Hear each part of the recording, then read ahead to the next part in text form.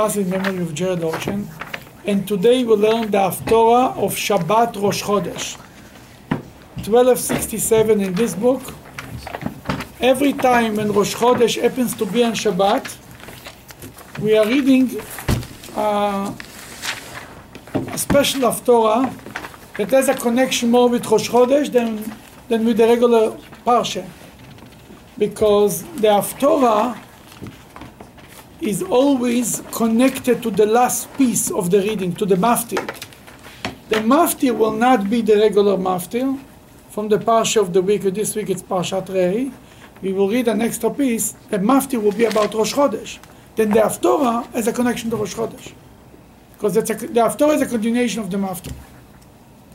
And the maftir is about Rosh Chodesh. This week is Rosh Chodesh Elul. This Haftorah obviously could happen 2-3 times a year. Whenever Rosh Chodesh falls on Shabbat, that's why the Haftorah that we read. Happens to be that the Haftorah for Shabbat Rosh Chodesh is the last chapter in the book of Isaiah. And these 7 weeks, we are reading Haftorahs from the book of Isaiah. All comfort, the 7 comforting Haftorahs from Tisha B'Av until Rosh Hashanah is anyway from the book of Isaiah. And this is also in the same theme. It fits in beautifully in the idea of predicting the coming of Mashiach and how things will be when to rebuild the temple. Then this is the last chapter. The book of Isaiah is the largest book in the prophets. 66 chapters. And this is the last chapter, chapter in the book. Then let's start the journey of the last chapter in the book, and we'll see where the journey takes us. The first line in the Haftorah is page 1267, Hashomayim kisi ve'haaretz adom raglai. So says God, the heaven is my chair, is my throne, right? Mm-hmm. And the earth is my footstool. Put under your feet. And then the prophet, God is asking, you're going to build me a home? What home will be big enough for me? What will be a place for my rest? Basically, on the simple level, he says here, you're building, the world is, the whole heaven and earth is like my chair. I'm much bigger than that. You cannot build me a home. Some people say, some commentaries say that this is referred to the time was a king Menashe, an evil king who put an idol inside the holy temple. And God tells them, you think you're building me a home? You think I need a home? You think a home can put me in? No place. The Talmud says even more. Talmud brings a medrash that says, about a couple. Says when we were in love, even the smallest thing was good enough for us. Now, 50 feet house is not big enough for us. God tells the Jewish people, when I was in love with you in the desert, I spoke to the Jewish people from between the 2 cherubs, from a very narrow spot. I didn't need a big house. Now, the building of Solomon was a huge building. It wasn't good enough, because there is no love there. There is no relationship. But now, I want to, there is even more. Hashomayim kisi, God wants to say something. What is he saying? The heaven is my chair, my throne, and the earth is my footstool. What happens? What is a chair? When a person to sit down, he goes down, right? He sits down on the chair. When he stands, he's taller. He sits down, he goes down. The footstool is to elevate his feet. And here is a little bit Chassidus. The earth, heaven represents spirituality. The earth represents the physical world. The heaven is bringing the job from the Torah comes from heaven, right? God came down from heaven and gave us the Ten Commandments, gave us the Torah. And then is the job, what's mitzvahs? What's the job of the mitzvah? What's the purpose of the mitzvahs? Elevate the world to return the sparks back. Sanctify the world. Take a piece of parchment, make from it a mezuzah. Take a piece of meat, make it kosher. Sanctify the world, elevate the earth. Then the heavens, the job of the heavens is to go down like a chair, bringing heaven down to earth, bringing God down to earth. The job of the earth is to be elevated. Then the Jewish people are making God's throne and footstool. By learning Torah, we are bringing the heaven down. We make the heaven a chair for God. What does this mean? We're bringing God down to earth. By doing mitzvahs, we are elevating the earth to God. It's a give and take, you understand? It's two ways. It's a two-way road. Every Shabbat, we have a conversation with God. The reading of the Torah is what God tells the Jewish people. The prayer is what we tell God. We speak to God. I tell people always, when we speak to God, God listens. When God speaks to us, nobody listens, everybody talks. It's not fair. That Hashomayim Kisi, the heavens job, the Jewish people, supposed to make God a throne. What's a king? A king has a special throne. How you make God a throne? When you learn Torah. Pharaoh told Joseph, you get all the power, only what? Only the throne will be above you. That's what makes a king. The king is a special throne. King Solomon is known for his beautiful, right? Amazing throne. You caught sitting on the throne of the king, it's over. That represents kingdom. How you make God a throne on earth? Well, our job is to make God a king on earth. Rosh Hashanah is coming up very soon. Chodesh Elul, it's Rosh Chodesh. But why we read this after Torah? Because Rosh Chodesh is Rosh Chodesh Elul. The month of Elul is the month before the high holidays. What's Elul an acronym for? Ani le dodi ve dodi li. I'm to my beloved and my beloved is to me. There is a journey. And the month of Elul, God is going out the way Hasidus explains it. God goes out to the countryside and is going on a journey to convince the Jews to come home. Just like the candidates now in the election season are going to the markets, to the streets. For 4 years you don't see them, they're not being caught anywhere. Crazy, they'll shake somebody's head, pay him $1 million, they give you a handshake for free. A finger maybe. Before election, we love you. Always they say that Ohio becomes important 3 months in 4 years. Suddenly everyone talks about Ohio is a swing state, it makes a difference. Really? You don't see the candidates in Ohio from 4 years to 4 years. At least thank God there is elections once in 4 years. If not, it would be once in 20 years they would come. Then the same thing God before the holidays goes out, it love. I am to my beloved and my beloved is to me. And he says, guys, come to me back, come back. And he goes out with a smiley face, just like the politicians. They come and smile and hug babies. God also goes out with a real smile. And what is happening? What is happening on Rosh Hashanah? And Rosh Hashanah is the inauguration day. Like the president has inauguration once in 4 years because he has elections once in 4 years. God has elections every year. And on Rosh Hashanah, who is inaugurating the king? The president. People. If people wouldn't be there, they wouldn't inaugurate him. We, the Jewish people, inaugurate God on Rosh Hashanah. We come to shul, we take out the shofar, like in Washington. There's trumpets and they're playing. There is trumpets all over the world.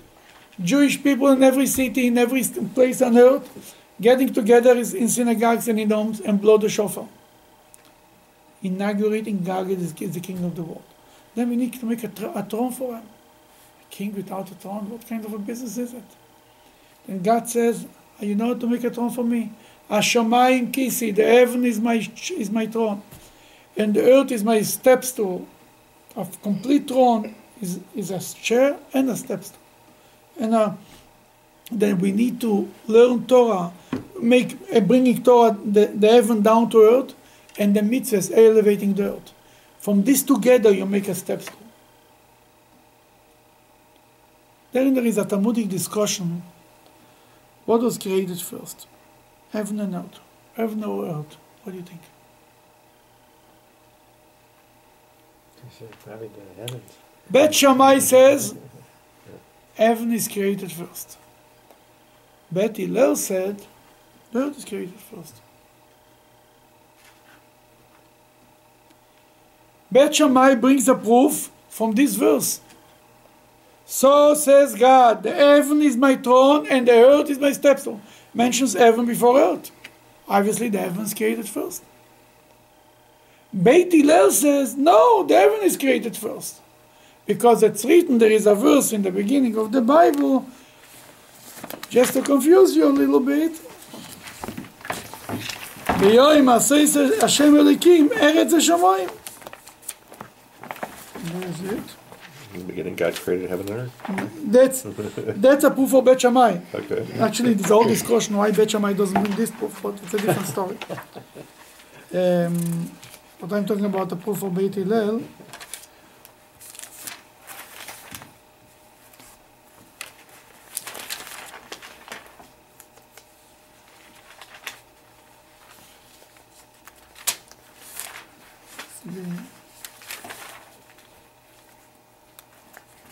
Okay, here is on page 7. Couldn't get any earlier than that, my friend. Number 4. See something very interesting. Read. These are the chronicles of heaven and earth when they were created. On the day God completed earth and heaven. Completed earth and heaven. Really, it's not like completed, is an interesting translation. Beyoim asois means, and God made earth and heaven. What is really the argument? What really Bet Shammai and Bet Hillel want? They like to argue. No, it's true. Jews like to argue. But they wouldn't record, if you record every argument of Jews, it would never end. What's the argument? If heaven is created first or earth is created first? What's more Because- important? What is more important, Corey? What is the question? What's more important? What does this mean? What's the purpose to creation? What is more important? What, when you This say world what's or the- more This world important, and the world to come. heaven or earth? What's the question? The earth. Spirituality or physicality? Action. Spirituality or physicality? Action, Torah or mitzvahs? We just said the Torah is from heaven. Mitzvahs is from earth. You know, a neshama, a soul, even not in the body, can learn Torah. In heaven you learn Torah. Mitzvahs. Nobody puts on film in heaven, I can tell you that. Nobody gives charity. Nobody is hungry. You don't kiss mezuzahs. Nothing. You don't eat kosher in heaven. It's only on earth. We come to earth to do mitzvahs. Then Beit Hillel, Bet Shammai, they were more spiritual, they said the heaven is the most important thing, learning Torah. Beit Hillel said earth is more important. Action. It's all about action in Judaism. In Judaism, we don't care what you're feeling. You know, in other religion, you believe, you don't believe, you this, you this. In Judaism, nobody even cares what you believe. It doesn't. You don't. You give me a headache if you tell me what you believe. I don't care. Can you come to the minyan? You believe? I don't believe in the minyan. I don't believe in any. I don't care what you believe. I need a 10 person. I have a friend in another Chabad. He tells me as a guy who comes, he reads a newspaper because they need a minyan. He doesn't mind to do my favor. He's not davening. He's in a newspaper. Judaism, you know, many times you hear people complaining, oh, these guys put a name on the hospital because they want to show off. Terrible thing. The bottom line, there is a hospital, right? That's the bottom line. Judaism is a bottom line religion. That's why, by the way, all the mitzvahs, it's all about action. Lighting candles, eating the apple, it's all about doing. It's not about philosophy. Theology is a very nice thing. Very nice thing. We've got a lot of Agadah in Jewish literature. We have everything. The question is, what's the bottom line? A person comes to heaven, God is every day he's asking him. God is asking you, what have you done for me? God wants partners in the creation of the world. We are not employees, we are partners. God created the world, we have to complete it. On every level, spiritual, physical, everything. That's the argument. Here the Haftorah says, here is like a proof, so to speak, to Beit Shammai, but really, it's a combination. You have to learn Torah and do mitzvahs. And without mitzvahs, and Aretz comes from the word Ratz. What is Ratz in Hebrew? Ratzon? Ratzon means will. Run? Okay. We're covering up the scenery. Run? Run, very good. Beautiful. Running. Solve? Sure. Larutz is to run. Eretz, why it's called Eretz? Because the land wants to do the will of the creation. The Jewish people are called Eretz Chayfetz, the desire land. We are called the desire land of God. We have to run to do mitzvahs. Not just to do mitzvahs, but to run to do mitzvahs. That's why it's called Eretz. Larutz comes from the word Larutz. That's all in the first verse, the first 4 or 5 words of the. Is studying Torah also considered an action? Sure. It's a mitzvah too. But the main thing about studying Torah is to learn with others also. That's a bigger mitzvah. It's learning with others. Not overdoing it, but learning. So the blessing lasts b'divrei Torah. No, that's by yourself. No, Okay. you learn your own Torah. Okay. What the bigger picture is that from you learning Torah, something good will come out to somebody else, not just for yourself. You cannot be selfish even in learning Torah. It's not. No, nobody says it's not a mitzvah, but the goal is to share it with others. Can't be a Noah, got to be an Abraham. Perfect, you nailed it. It's even the Bet Shammai, the Borelitist, they said, who can come to our yeshiva? Only the smart, the family, the rich kids from the rich families. Only the people go to Harvard schools and Yale, and all of this. Beit Hillel said, everybody's invited. Again, it's the same idea. Action or thoughts. More knowledge or more action. Our generation is a generation of action. The knowledge we had, the Talmudic scholars are much more knowledgeable than us, by far. We are a generation of action. We are like, the whole history of the Jewish people is like a body of a person. The head was like Moses. Then was the heart, later generation. We are like the eel. There's not much life in the eel. You could put the eel in hot water because it doesn't feel anything, it doesn't think. But one thing is you can count on the eel. It's going to do what it's supposed to do. It's walking, it's moving. Action. That's what our generation is all about. That's what the Rebbe said all the years. Now we're going to start to read the Haftorah. Yeah, go ahead. Before we get there, I got a question about the first line where it says, is this the verse that, where heaven is my throne? I mean, we obviously see visions of this, with Daniel and Isaiah and Ezekiel. But at the same time, do we have the concept of the heavenly temple from this too? It's interesting that that according to the earth temple and the heavenly temple. Yeah, where is that look, expressed in the Torah? Look. First of all, it's interesting. Isaiah starts his chapter. The first chapter of Isaiah, first story of Isaiah is he saw God sitting on the throne. Yeah. Right? Chapter 6, yeah. Mm-hmm. Chapter 6, it's the Haftorah of what? Yeah, chapter 6 is the Haftorah of Shabbos Chazon. No? Shemot? Shabbos Chazon. The vision, yeah. That's chapter 6, I think. 1 second. Or the chapter 1. Chapter 6 is not the Haftorah of Shavuos? Isn't the one for 10 Commandments? That's what I'm saying, yes. Um,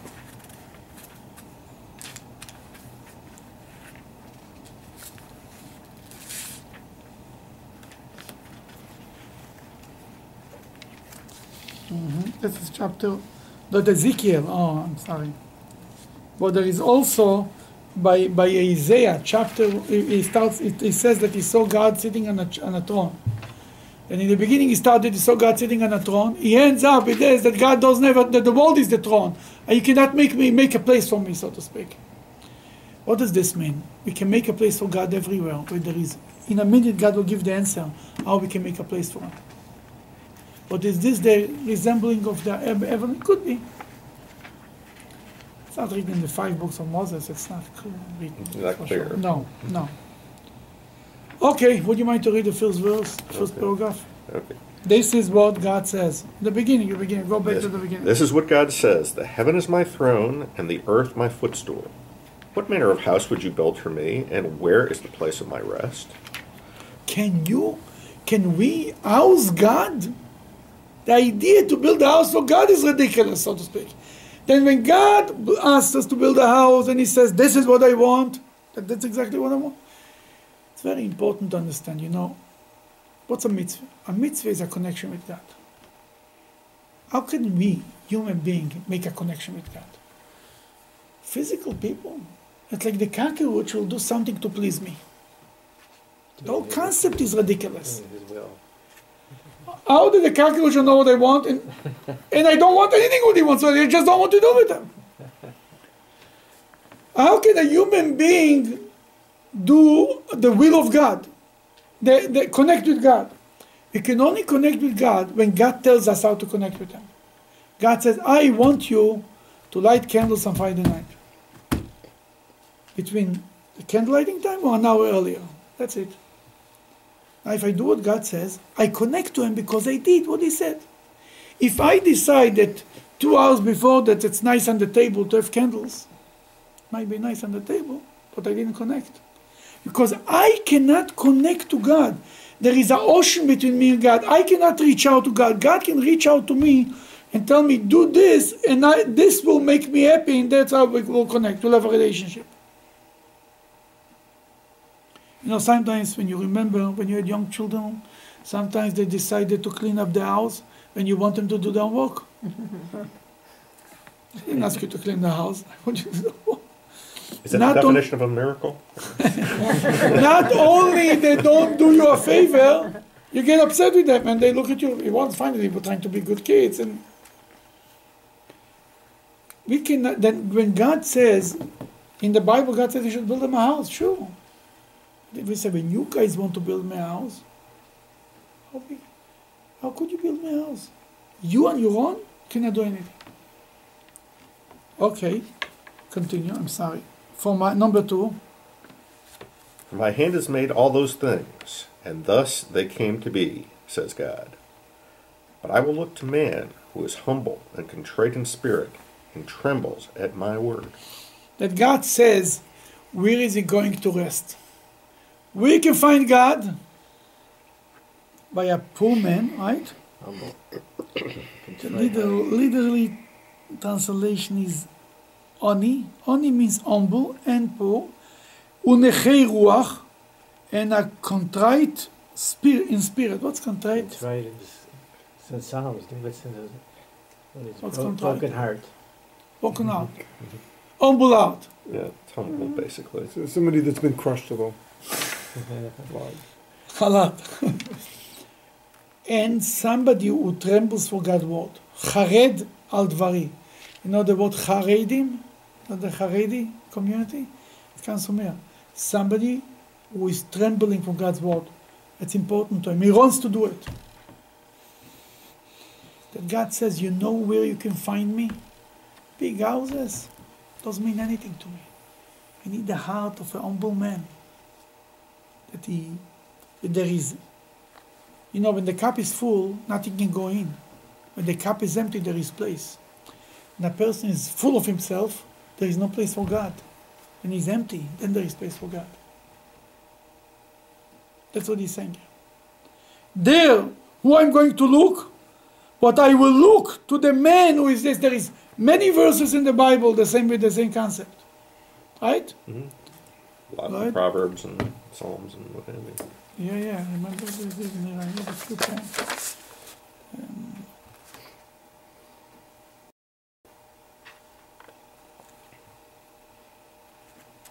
The Medrash says,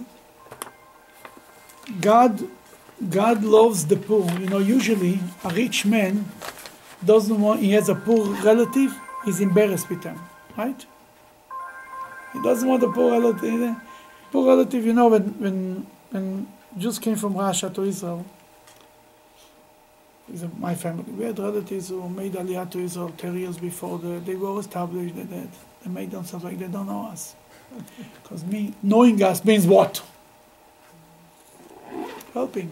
Take you in. Oh, they will fall on our shoulders, they will this, they will that. Years passed. Obviously, everybody survived. Oh, now we don't mind to be a friend. God says that usually the successful man is not looking for friend, not looking for poor family members, because he knows what does this mean. God doesn't mind. So God goes to the poor. So here, it's not the poor as in economically poor. No, it's the poor in poor spirit. means in spirit. Somebody could be economically too. It helps for a broken heart. Usually it helps for a broken heart. Okay, number 3. Huh? Who kills an ox is like one who slays a man. Oh, what does this mean? Somebody who brings a sacrifice to God, who kills an ox for God, God says it's like slaying a man. It means nothing to me.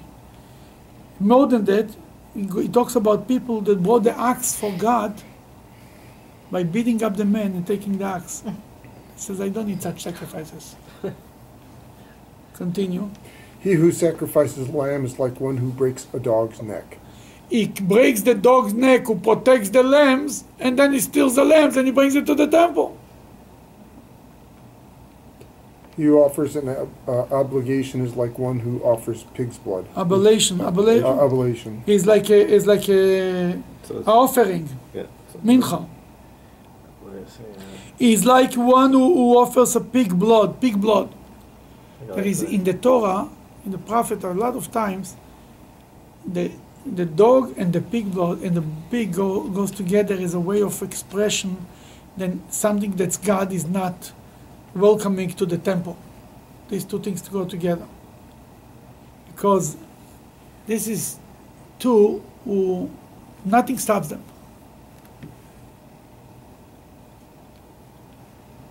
He who Pig burns- will eat everything. The dog will eat everything. They don't stop by anything. They can attack people. They have the same attitude that nothing stops them. And when God sees a person behave like this, He says like it's that's why, we love dogs, but that's why religious Jews have a little different opinion about this whole thing. Because you read it in the Bible, it doesn't inspire you. Let's put it this way. Go ahead. He who burns incense is like one who blesses an idol. Mm-hmm. For they have chosen their own ways, and their souls delight in their Abominations. abominations. Yeah. I will also choose their troubles and bring their fears upon them, because when I called, no one answered. When I spoke, they did not listen. But they did wrong before my eyes and chose what was displeasing to me. Here, God is saying, on one hand, He's speaking that they will look on the poor and the humble. On the other hand, He says, these guys who brought sacrifices but never did tshuva. They brought an axe without a spirit, without a broken spirit. He says, I consider it like killing a person. You bring a sheep to the temple, but you don't do tshuva, you don't repent, you don't really change your ways. What's tshuva? Tshuva means changing your ways. A guy is doing wrong, then he brings to the temple a sheep, he thinks he's done with God, he goes back doing the same thing. The guy says, this thing is like bringing to me pig blood, I don't need it. Makes me nervous. And I will punish these people. That's what God is saying. It is. But when you come to do tshuva, you almost have to slay your animal side, don't you? You're talking now about the spiritual animal? Yes. Yeah, that's what it's all about. What is So- the spiritual animal? The spiritual animal means not necessarily the bad side of us. Spiritual animals that desire to live, to be alive, to eat, to drink. The force of life has to be, it doesn't mean we have to slaughter it not to live, but it No. has to be Be crushed. humbled, be Yeah. crushed a little bit. It shouldn't be taking first stage. It's not the most important thing when I eat. There are more important things in the world. If I eat a little later, nothing will happen. The world is not coming to an end. Oh, it's 5 minutes after 6 o'clock in the morning, I'm not eating dinner yet. Oy vey. More important things. Now, sometimes people in many synagogues, they pray very early because they want to eat. Right? They want to run to eat because they don't eat before service. They are very hungry. If you delay the service in 5 minutes, it can be a pogrom. Hold it! What it's all about food. Go eat before and relax. Eat a piece of cake before, drink a coffee, and you come like a bench and you're down like a jump. It's like the Alter Rebbe and his daughter, right? That's Tzemach Tzedek. Tzemach Tzedek. That's why the Chabad Hasidim, on Shabbat especially, drink something and eat something, cake, coffee, whatever it is, and they can concentrate the service. That he says here, repenting means bringing sacrifice. It's not that God is against sacrifices. Sacrifices without the meaning of it, without the spirit behind it, that's unacceptable. That's what God is saying. Okay, number 5. Hear God's word, you who tremble at his word. Your kinsmen who hated you, who cast you out for my name's sake, said, let God be glorified, that we may see your joy. But they will be put to shame. Basically, God says, you will have, eventually you will be glorified and you will be happy, and your brothers who were making fun of you and put you down, they will be put to shame. Okay. So which Jews is he talking about here? Are these the wealthy landowners, or is it something different? It's not about wealthy and poor. It's about people who care and don't care. It can be a wealthy man who is doing a lot of mitzvahs. In Judaism, wealth is not considered a bad thing. In Judaism, the rich go to heaven. Actually, they have a highway to heaven. Tell you why. For 2 reasons. Number 1, the simple reason, they give charity. They have more opportunities to do mitzvahs. And the road to heaven is paved much wider. Number 2, what means a rich man? What means, why there is rich and poor? King David asked God, why you created poor men in the world? He said, because if not, will be no kindness will be going on. If everybody will be rich, I don't need you, you don't need me, we'll never talk to each other. I tell parents, oh, my son calls me only when he needs money. Thank God he needs your money, if not, he will never talk to you. Now, what does this mean? The give and take, that's what created a relationship, absolutely. Why should a 20-year-old boy who is having fun in college should call his father? Why? Why in his right mind? Only because he needs something from him. Then the give and take creates a relationship. God wanted to create rich and poor, that give and take should be a relationship. That's what it's all about. Then, what means a rich man? Is God's treasurer. God entrusted them with a lot of money to give it over to the people that belongs to the poor. That if God trusts them, obviously he has something that I don't. That's how we look at it. Rebbe, the author of the Mishnah, used to honor rich people. The Rebbe spoke a few times about the concept.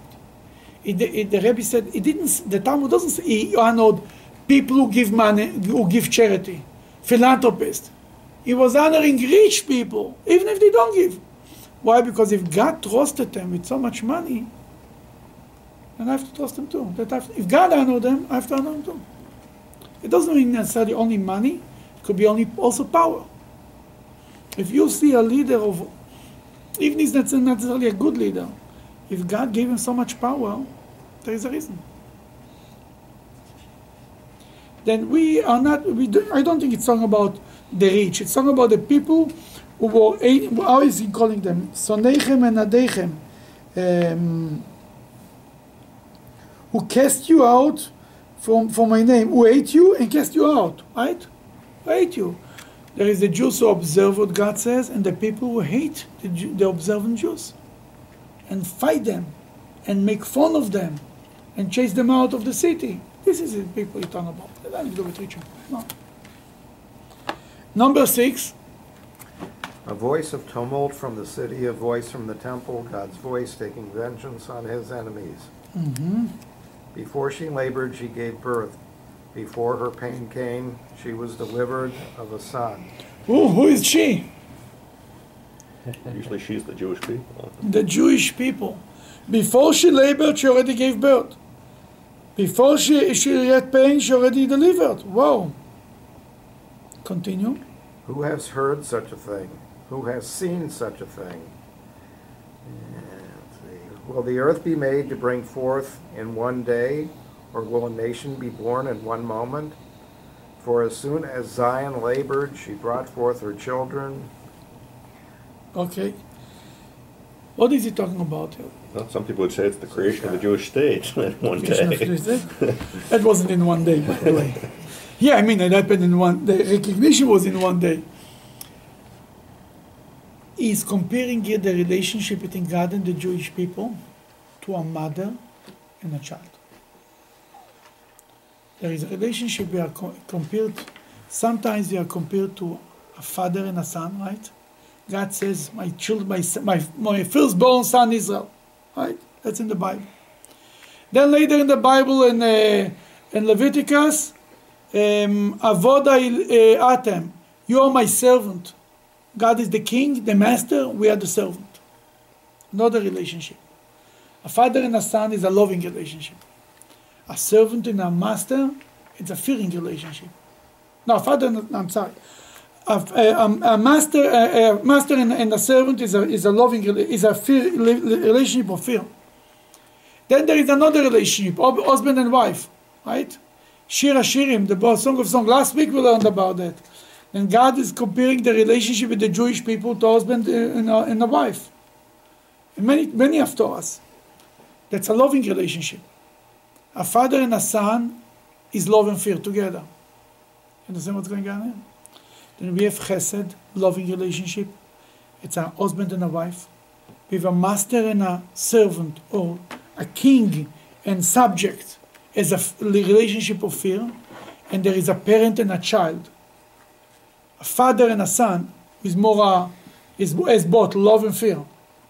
Here, he takes the example of a mother and a baby. Not a father and an adult child, but firstborn son Israel, but a mother and a baby. What does this mean, a mother and a baby? What happens by what is the relationship between a mother and a baby? It's unconditional love. That's between a father and a child too. You're right, with an adult child it's different. But It's more conditional. If you make me really nervous, I throw you out of the house. it's describing. Even that I love you. Plate dependent? Dependent, yeah. Completely dependent. Number one, completely dependent. Number two, we don't contribute anything to this relationship. You're just there. A baby. The baby contributes something. The baby is doing something. You kiss the baby, you hug the baby. The baby doesn't kiss you. The baby doesn't hug you. You're making the mother's happy that you're there. Oh, but you don't do anything. You- Just by your existence, Your being is there. that's what it's all about. That's the relationship that he's trying to compare in this Haftorah. It's a mother who takes care of a baby. And he comes in a minute, it's even getting even more. We are number 9. Shall I bring to the point of birth and not cause to bring forth, says God? No, I will go. I'll bring the mother to give birth, and I'll give the birth too. I'll help you to deliver the baby, so to speak. Continue. Rejoice with Jerusalem and be glad with her, all you who love her. Rejoice with her and joy, all who mourn over her. Oh, Simcho es Yerushalayim. Rejoice with Jerusalem. All who love her. Anybody who mourned for her will rejoice her. The Talmud says everybody who mourned the destruction of Jerusalem will be merit to celebrate and rejoice when the Moshiach will come. The more you mourn something, the more you have chances to celebrate with it later. when it's coming around. So is this about Tisha B'Av, or is it something different? It's about Tisha B'Av, it's about everything, yes. And then he goes ahead and he continues. Number 11. That you may nurse and be satisfied from her consoling breasts, that you may drink deeply and enjoy the abundance of her glory. Then you see it's all a comparison of a mother nursing a baby. The Jewish people is the baby, and God, so to speak, is the mother. Not the father, the strong father. Within the relationship of parents, there is the mother and the father, the loving and the more strict relationship. And the mother is the one who's nursing the baby. And the baby is just there. But like you said, brings joy to the mother. Okay, number 12. For this is what God says, Behold, I will extend peace to her like a river, and the riches of the nation like an overflowing peace to her Stream. stream. Then you will nurse, be carried on her hips, and dandled on her knees. Carried on the knees. You'll sit on the knees of your mother. What could be better? So you have to do husband and wife. The wife is to a partner with the husband. It's complicated. And all the son, the father is expecting of them, be a match, take out good grades in college. If not, I don't send you money. It's a baby. Just hold me. And here comes an amazing line. Go ahead. Number 13. Is one whom his mother comforts, so I will comfort you. You will be comforted in Jerusalem. As one who is like his mother comfort. There is a story about Yom Kippur War. Right when it started the war, a rabbi in Tel Aviv, his name was Rabbi Lau, famous rabbi now, was the chief rabbi of Israel, now the chief rabbi of Tel Aviv. I mentioned quite a few stories about him. You saw him in Israel. Even he wasn't such a good, didn't give such a good speech, but he's a very, very good speaker. He was just tired. Kept talking. And go on and on. He's not so good in English, that's the truth, but in Hebrew he's an unbelievable. He tells a story. Right after the war started, he lived in Tel Aviv. He was a rabbi in a neighborhood in Tel Aviv. He came to a Icholov, is a hospital in Tel Aviv, where they dedicated the whole hospital for injuries from the army, soldiers. They took all the other patients were moved to other hospitals, and that became dedicated for soldiers. They said 470 beds were there with soldiers, the worst soldiers. In Yom Kippur War, one of the worst things was that the soldiers were burned in the tanks. So they brought people, they were burned from top to bottom. If you wouldn't breathe, you would know that he's alive. Burned, burned, burned, burned. Black. Says one of them, the guy was laying completely burned. And his mother was sitting with him 16 hours a day. And for a few hours, somebody used to come, pick her up, take her home, she should wash, she should sleep for 2 hours, back and forth. One night, his mother left, and he was in pain. He started to scream, and no matter what they did, it wasn't good enough.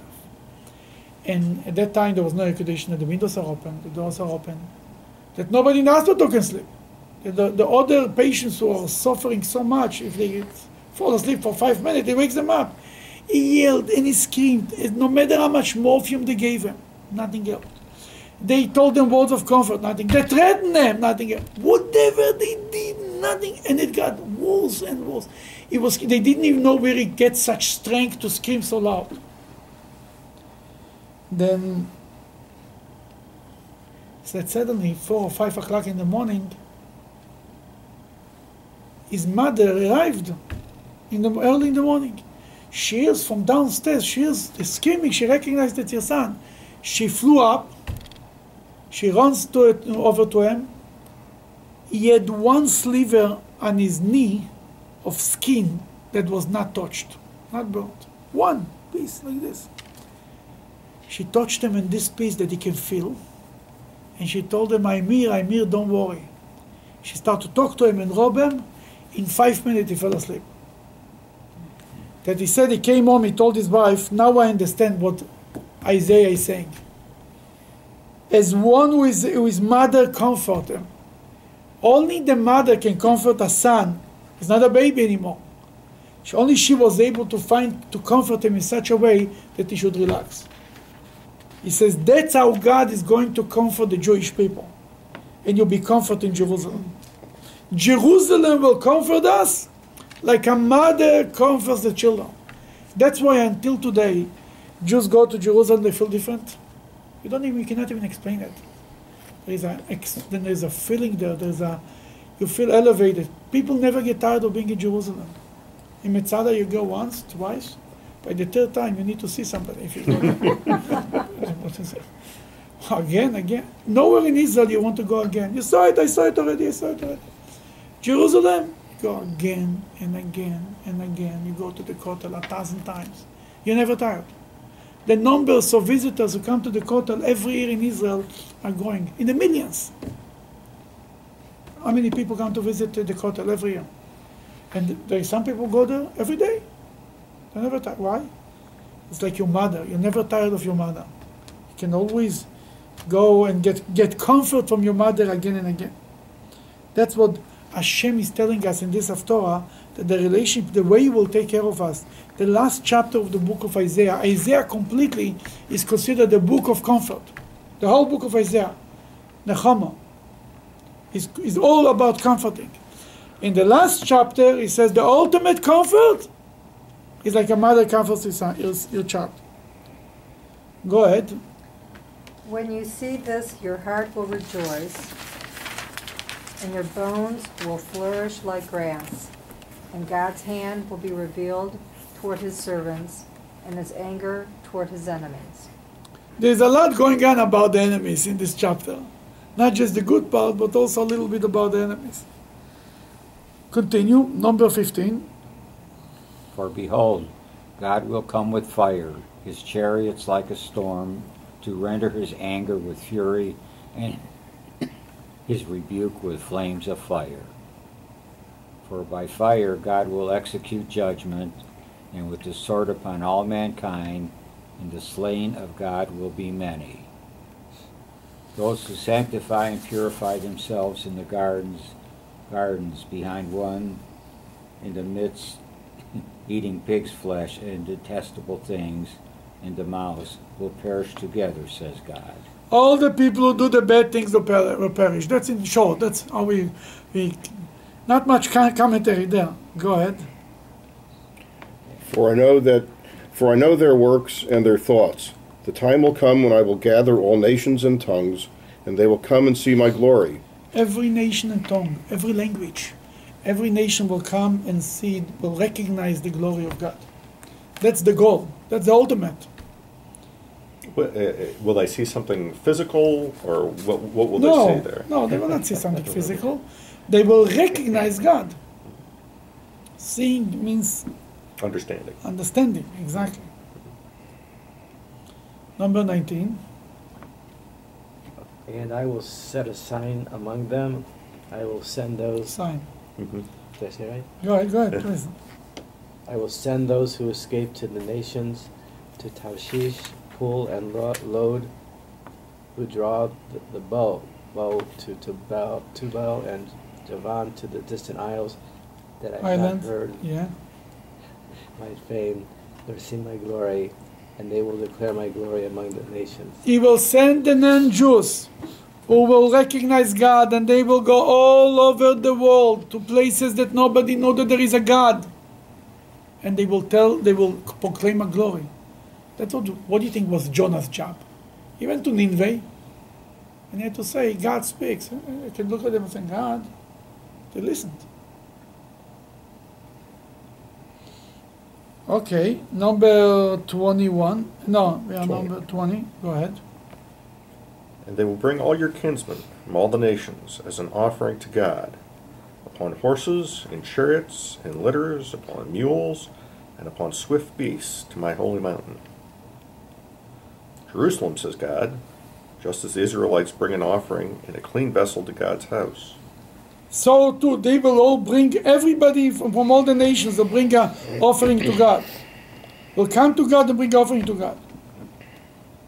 Number 22. 21. 21, I'm sorry. And I will also appoint some of them to be priests and Levites, says Hashem.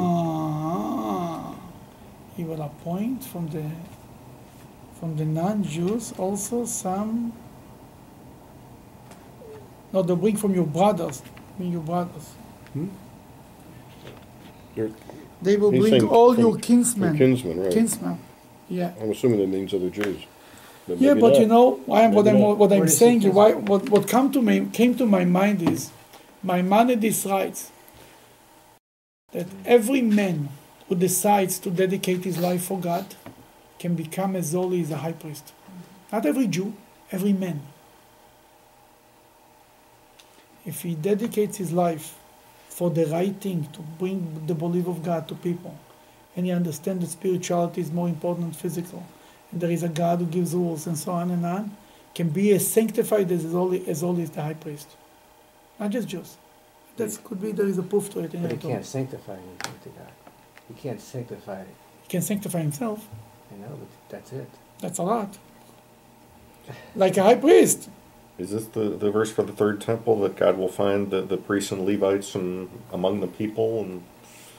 And recognize them who is a priest and who is a Levite? Yeah. Maybe. Number 22. For as the new heavens and the new earth which I will make will remain before me, says God, so will your offspring and your name remain.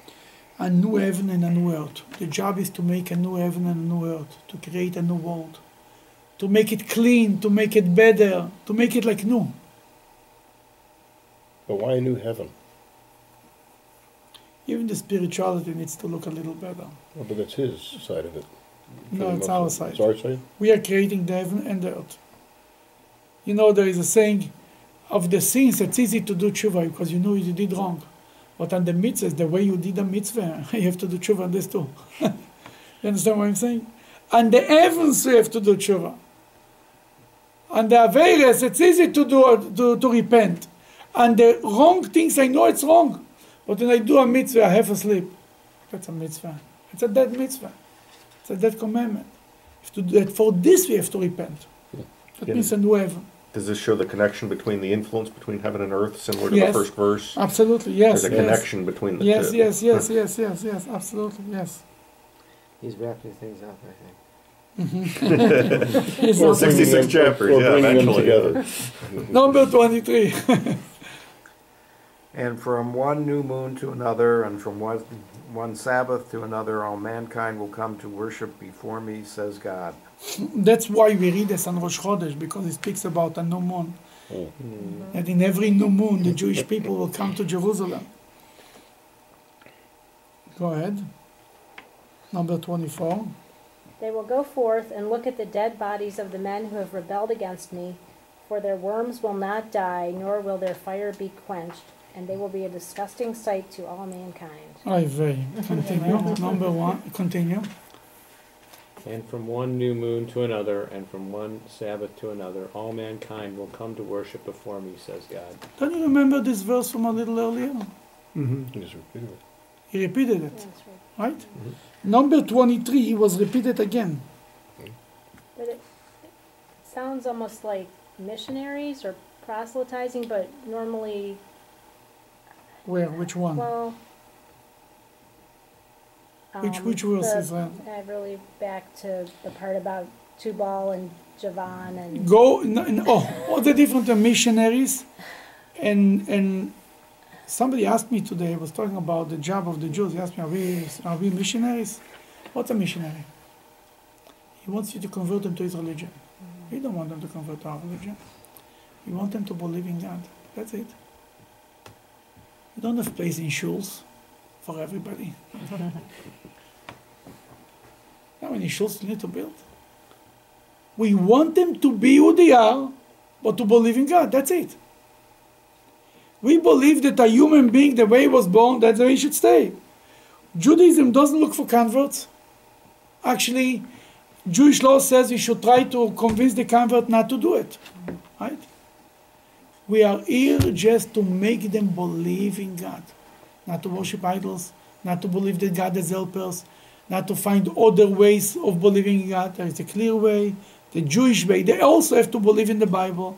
They also have to believe the way Jewish people believe. They don't have to be Jewish, but the belief system has to be the same. Because there is one God. But in a sense, that is conversion, because many of them already believe in their set of gods or God. That's not conversion. It's called corrections from a mistake way of believing in God to the right way of believing in God. But as long as I don't tell them to join my shul, then it's not missionary. You understand what I'm saying? I'm not trying to convert them. I'm not trying to take it to the mikveh. I'm trying to show them the right, to open their eyes to understand what it means to believe in God. But what I want to concentrate here, the verse repeats itself again. You know why? Why? It's the major theme of all the prophets. What's the major theme of what? Become monotheists. No. And from every month, we repeat number 23 again. And from one new moon to the other, from one Shabbos to another, all mankind will come to the... Come and practice. Come and talk. There is a concept that Judaism believes to complete everything with a positive note. Lesayim bedover tov. Everything. There is 4 books in the Bible who don't complete well, who don't end well, that we repeat the verse from before again. For example, no, it's something. It's a service that we do, and we repeat it. You know what? No, a book from the Bible. We read it in public, and then we repeat it. We repeat one line. We go back, like we did the same thing. Go back one line. We repeat it again. It has to be Tisha B'Av. Tisha B'Av. Tisha B'Av. We read the book of Lamentation. Then it's ending not in a good note. Then we repeat again. Ashivenu Hashem Eilecha v'Nashuva. Bring us God back to you, and we'll return to you. Chadesh Yameinu Kekedem. Renew our days like in the good old days. That's not. The last verse is Kemaos Master Kikatzavta Leinu Ad Mod. You were very angry with us. Then we don't want to finish with it in such a note. We go back and we repeat the good verse again. The same thing is in the book of Ecclesiastic. Some people read it on Sukkot. The book of Ecclesiastic ends not in a good note. We repeat one verse before that again. And there is one more Haftorah. If I remember correctly, it's Haftorah of Sukkot or something.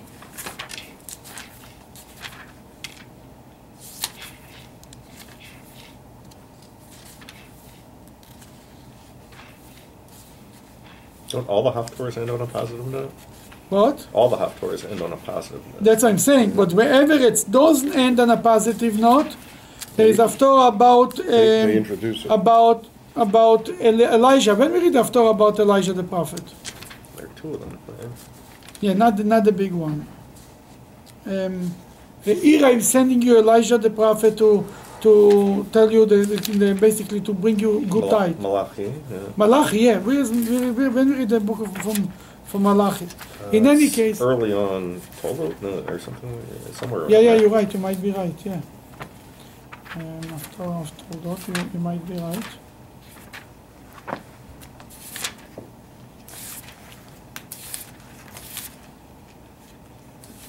That's a different Haftorah. That's not that's Malachi number 1. The end of Malachi. In any case, this concept of a happy ending is a Jewish concept. And it's very important to Jews, this thing. And it's everywhere. The Rebbe always made a point. Never finish any article, any book, any story, anything. This doesn't have too happy an ending. You're right. And never when there is no happy ending, there is all discussion about it. Why not? No, I'm just saying that. There is, but usually there is happy endings. The Talmud says in the Talmud it's important, in the Bible it's important, everywhere. Very, very big theme. Most Disney movies have been, right? Not all. By the way, I'm going to speak about that maybe to the Well, Shabbos. because you Who brought it to the movies? The Jewish people. The idea of a happy ending is a Jewish idea. filmmakers. What lays behind it? That we believe that Moshiach will come and will be a happy ending. Eventually, everything will end in a good way. That's an optimistic view that Judaism they contribute to the world.